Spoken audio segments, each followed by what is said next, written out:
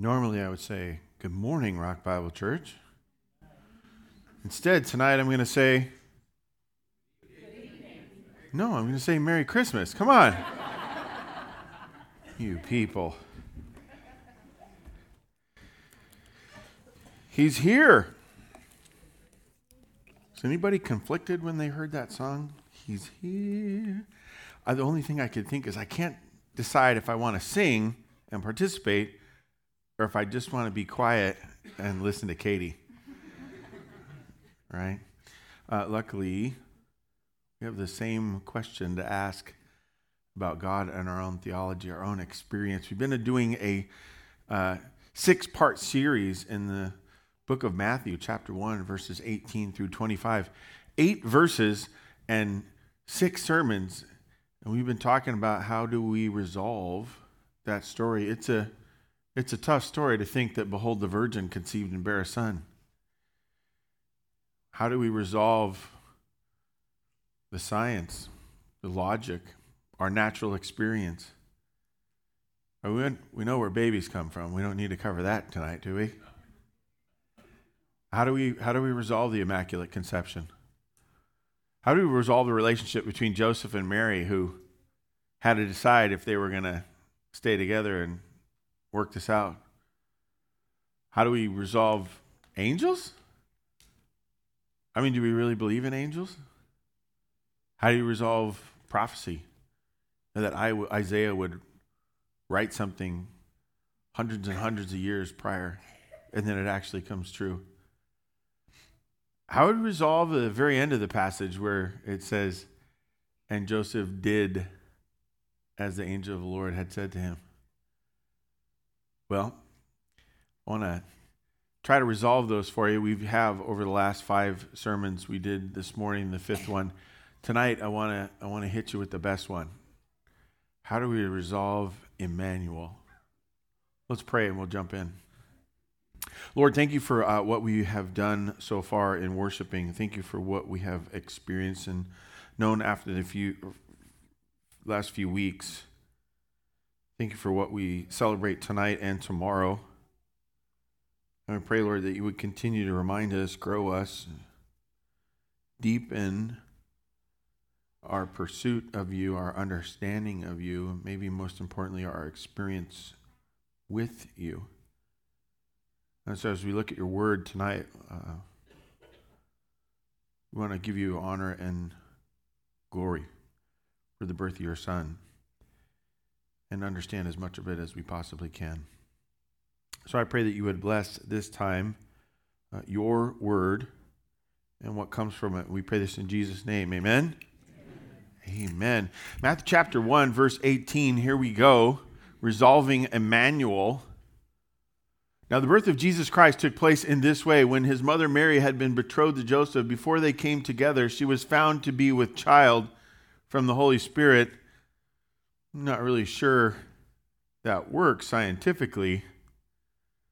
I'm pretty sure I have a sister who's an OB-GYN. She could explain it to me. Right, Mindy? How this is supposed to work. And yet, there's this miracle?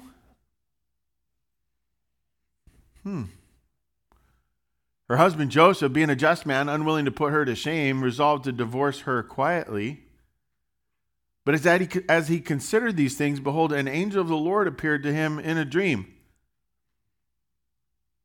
You don't have any family members who are experts in angels or had that experience. How do you explain that miracle? Said, Joseph, son of David, do not fear to take Mary as your wife, for that which is conceived in her is from the Holy Spirit. Have we ever seen anything conceived of the Holy Spirit prior or since? There's a miracle that we're going to have to kind of resolve. She will bear a son, and you shall call his name Jesus, for he will save his people from their sins. And we have a whole Easter story of Christ and suffering and the cross and what the Bible claims that means, what it represents, and the resurrection from death to life. Understanding that resolves sin. It's a miracle we have to deal with. And all this, verse 22, took place to fulfill what the Lord had spoken by the prophet. You know why all this happened? Because Isaiah, well, some people call him Isaiah, he said this, "Behold, the virgin shall conceive and bear a son, and shall call his name Immanuel," which means God with us. How would he know that? That's a miracle we need to resolve. When Joseph woke from sleep, he did. This morning I made the congregation repeat that phrase. He did it. He followed orders. Those are all commands, by the way, that the angel gave him. And he did as the angel of the Lord, what's that word? Commanded him. How often do humans follow the commands? That's almost a miracle that needs to be resolved itself. He took his wife, knew her not until she had given birth to a son, and he called his name Jesus. Well, may the Lord bless the reading of his word. Amen? Amen. There's so much to this story. There are other passages. You heard Victor read so well Luke's account of what happened, shepherds and angels and the whole thing. And I kind of want to ask, do you believe it? And I think more than just you want to believe it, because that means we have an excuse to do Christmas and you can get a bunch of presents, eat a bunch of sugar, travel and see family. I mean, what do you do with this whole God with us is going to show up? He's going to be called Immanuel. I think there's three things that I want us to understand about this Immanuel title, and why Joseph would have understood it. Mary would have believed it. In fact, she would break into song about it, and they would not only obey, but they would step into it, have it be defining for them. And the first is this, is that they believe, and you have the opportunity to believe, that God is always miraculous. In fact, the book starts off saying that he could speak things into existence. Let there be, and boom, there's light. Let there be, and there's trees. Let there be, and there's bees. Can he do that? Can he make a man walk on water? Can he make the lame walk? Is he in the business of miracles? If you think that's normal, if you believe it, then there's a chance for us to understand who this God with us is. In fact, Jesus is going to come on the scene, and later he's going to prove this. One of my favorite stories, when 4 guys drop a lame man through the roof. And Jesus says to them, he says, "Go, your sins are forgiven." If you drop a lame man through the roof, it's probably not to get his sins forgiven. What's it for? You want him to heal, you want him to walk, and yet that's not what Jesus offers first. He says, your sins are forgiven. And then they all start mocking, and Jesus, knowing in his heart that they were doubting, he says, one of the great lines in Scripture, "But that so you may know that the Son of Man has the authority on earth to forgive sins. Let me give you proof. Get up and walk." And the guy picks up his mat and he walks. One of the things that's missed in that story is he says that the Son of Man has the authority. What's he call himself? He calls himself Immanuel, in different terms, in different words. But he shows up on the scene and he starts doing miracles. Why would this be important for you? Because you have the opportunity at miracle. You have opportunity at relationship with that God, who's someone that always does miracles. Number 2, God only makes realistic promises. Well, okay, Scott, that's not fair. You can't do that. You can't say that he only does miracles and that he's always realistic. Those are diametrically opposed. And I would say only in your world. He does miracles, and then he does things that you can really experience. In fact, that's the greatest thing about miracles, is the opportunity to have a real one. I mean, as much as I like all of you, and I would love for you to have miracles with God, it wouldn't be the same as if I got to have a miracle. I'm a little selfish, newsflash. I want to see real things happen, and I want him to give me things that I can experience, that I actually need, that I actually want, that actually feed my soul, that help me with my heart, and at some point start to make sense. And that's what he does with Joseph. That's what he does with Mary. And why would he do that? It says because he came to save the people. How many is that? That's more than just Mary and Joseph. It's just more than just the people at the time. It's for all of us to have an opportunity to have an experience with God. I love that because there's only so many things that I can explain. And of the myriad of things that exist, the ones that I can explain are way over here. For the rest of them, I want to understand. I want a real experience with those things. Isaiah actually is where this passage comes from. We haven't really talked about it very much in our first 5. I was saving it for tonight because I noticed something about this whole Immanuel. Have you heard Immanuel before? Yes, God, we hear it every Christmas. We hear this story, Immanuel, God with us. Do you know how many times the word Immanuel, the concept of Immanuel, shows up in Scripture? Say 3. All right, all 4 of you said it. Good. It shows up 3 times. Isaiah chapter 7, Isaiah chapter 8, and then Matthew 1. One reference, really, because Isaiah 7 is right before Isaiah 8. That's kind of one reference, right? It says it 2 times, one in each passage. For what? One reference to this miracle virgin birth. And you're either going to catch it or you're not. And when Joseph gets that message from that angel in that dream that one night, he says, wow, that obscure reference that no one's been able to figure out. No one knows what it is. You're telling me that's me? That's my future wife? That's the kid on the way? Wow. And he has to decide if God still is doing miracles. The one that parts the sea, creates things, protects a nation for generations. And then says, do I want to be a part of that? Does he want to be a part of me? And how realistic is that?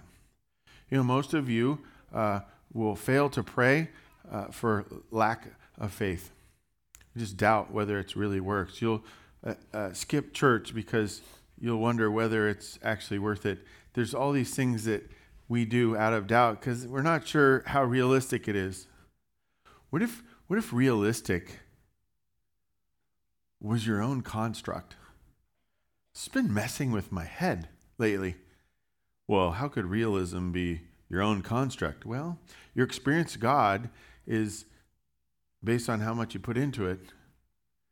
If you put in nothing, you get... Whoa, it's a construct. You put in some, you get some from God. What if God's trying to draw you out? You ever heard people don't change until they hit rock bottom? Why is that? Doubt. They want to keep doing the same things that they're doing. God comes on the scene and says, you know what? We tried doing it without you for generations. I'll show up once in a while and fix things. And we did it all through Genesis. We did it through the Kings. We did it through Judges. And I gave you a shot. In fact, in the last series we did here at church, First Samuel, it's a story of the kings. And the very beginning of that, God says, oh, that you would have had me as your king. But instead, you don't want to do realistic with me. You want to do realistic with someone else. Okay, let me tell you what that's going to be. He's going to take you. He's going to make you slaves. He's going to take your daughters and he's going to marry them. He's going to marry off your daughters to other nations. He's going to make deals. He's going to take your money. He's going to send you to war and all this kind of stuff. Basically showing them, look, you're going to do realism no matter what. You get to choose who you do your realism with. Your relationship with the Lord, your faith, your experience with him might just be your own construct. The moment we buy into that is the moment we start seeing results. I think that's what Mary and Joseph understood. I think more than anything, they understood this last point. That God himself is the gift. In this story, 8 verses, you got a virgin has a baby. You got a guy who knows he didn't sleep with her, but she's pregnant and he stays with her. That's a miracle. Angels, I mean, come on. Dreams, we all have dreams. Those are a little bit more easy to believe. But a prophet told us this was going to happen 1,000-something years ago or more. How do we believe that? We read through this story and we think, man, it's so chock full of miracles, there's no way we could believe it. And here's the thing, you miss the greatest miracle. We miss the most important thing, and that all of those miracles lining up were meant to crescendo so we'd catch the most important one. If there is a God, if he is capable of all things, if he orchestrates and has power and knows everything, and he is good, and he's been trying to get our attention, writings to us, sending us prophets, kind of smacking us in the back of the head once in a while when we're out of line. How much greater if he actually shows up on the scene? This morning we talked about the idea that when it gets really bad, Genesis chapter 3, we're not even 3 full chapters into the story. Adam and Eve sin, and the next thing we hear is the sound of the Lord God walking in the cool of the day in the garden. When Jacob's having trouble, he struggles. In fact, he's wrestling with his troubles. What's he do? He wrestles. It says maybe an angel, maybe not. It's very obscure because no one wants to say it or actually believe it. But what is the name Israel? Wrestles with angel? No. God? You know that little E-L, Israel? How about Immanuel? You know what the L is? It's it's a nickname for Elohim.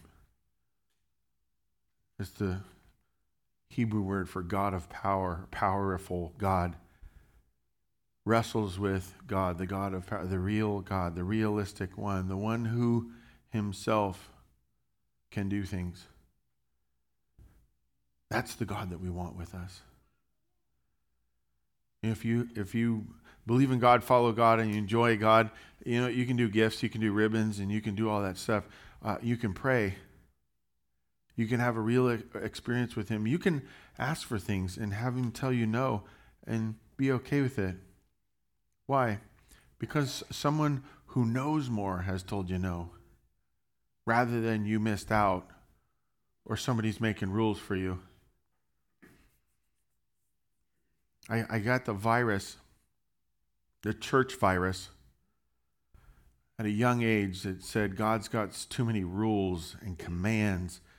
In fact, there's one passage where he has 10 commandments. He's like a jailer, a police officer.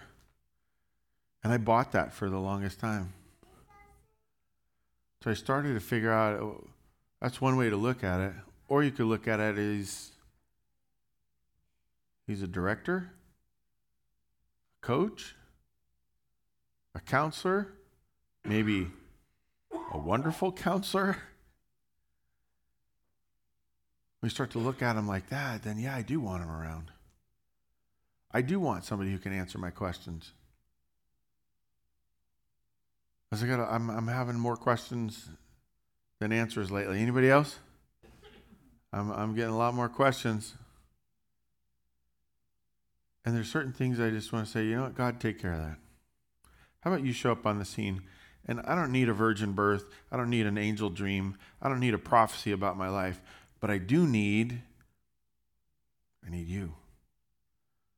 The greatest part of the story, the greatest thing to resolve is, could God, did God, does God show up on the scene?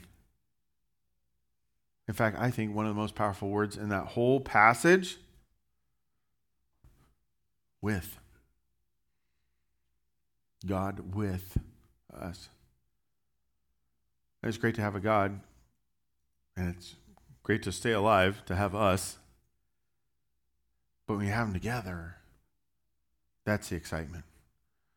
And the joy of Jesus coming on the scene and everything that comes after that is tremendous. It changes all the rules. In fact, rather than change the rules, it shows us what the rules have always been, how life has always meant to work, what is real, what is fake, what are good pursuits, what are deadly. And it can bring us, little 4 things of the candles. We do, anybody remember the first week? Starts with H, rhymes with dope. Hope.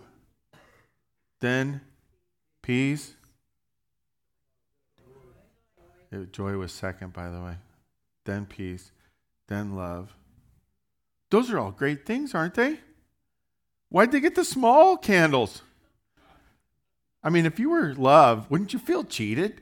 Wait, I didn't get the biggest candle? As if love were a person, right? What's the biggest candle reserved for?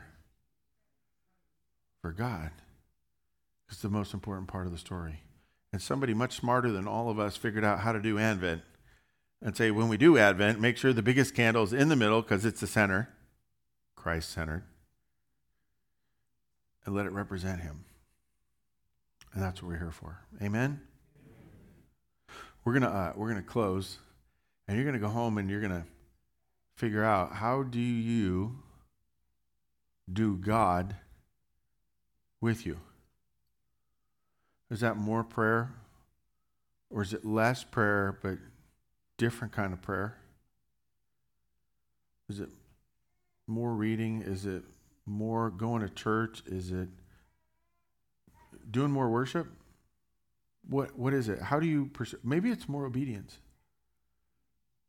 Maybe you could start now by getting along with your family tonight. Amen? But God wants to draw you in. Amen? That's why he's on the scene. And it says he's coming again. Let's look forward to that. We're going to close, and our tradition is to close. We're going to pray here and take an offering. But we like to get these candles that you have, and we're going to light them from the center Christ candle. And while we sing Silent Night, we're going to turn off the lights, and we're going to get the candles. So we're going to bring the band up while we do this, and then once the song prayer's over, we'll start passing, and then you're going to get your candle lit by someone else, and then you're going to turn around and help light someone else's. All right? And luckily, as tradition plays, we have the still boys to help us. We might get a still girl. I don't know. We'll see.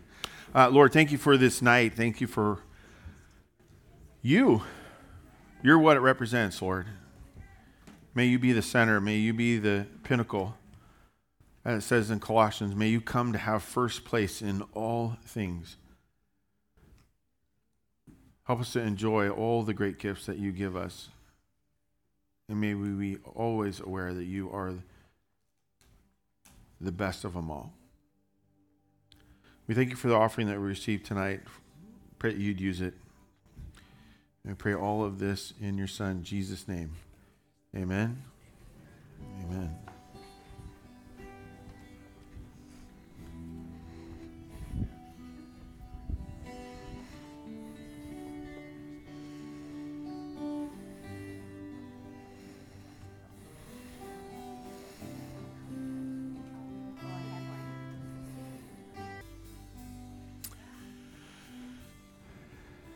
Merry Christmas. At our church, our tradition in the morning is we usually say a blessing. And everybody says amen or something like that. And then as they're leaving, I say, go with him. In fact, it's such a tradition that the youth group makes jokes about it and videos and the whole thing. I love it because they're joking about the most important thing. Go with him. Amen? And go with him. Merry Christmas. On your way out, there's cake pops.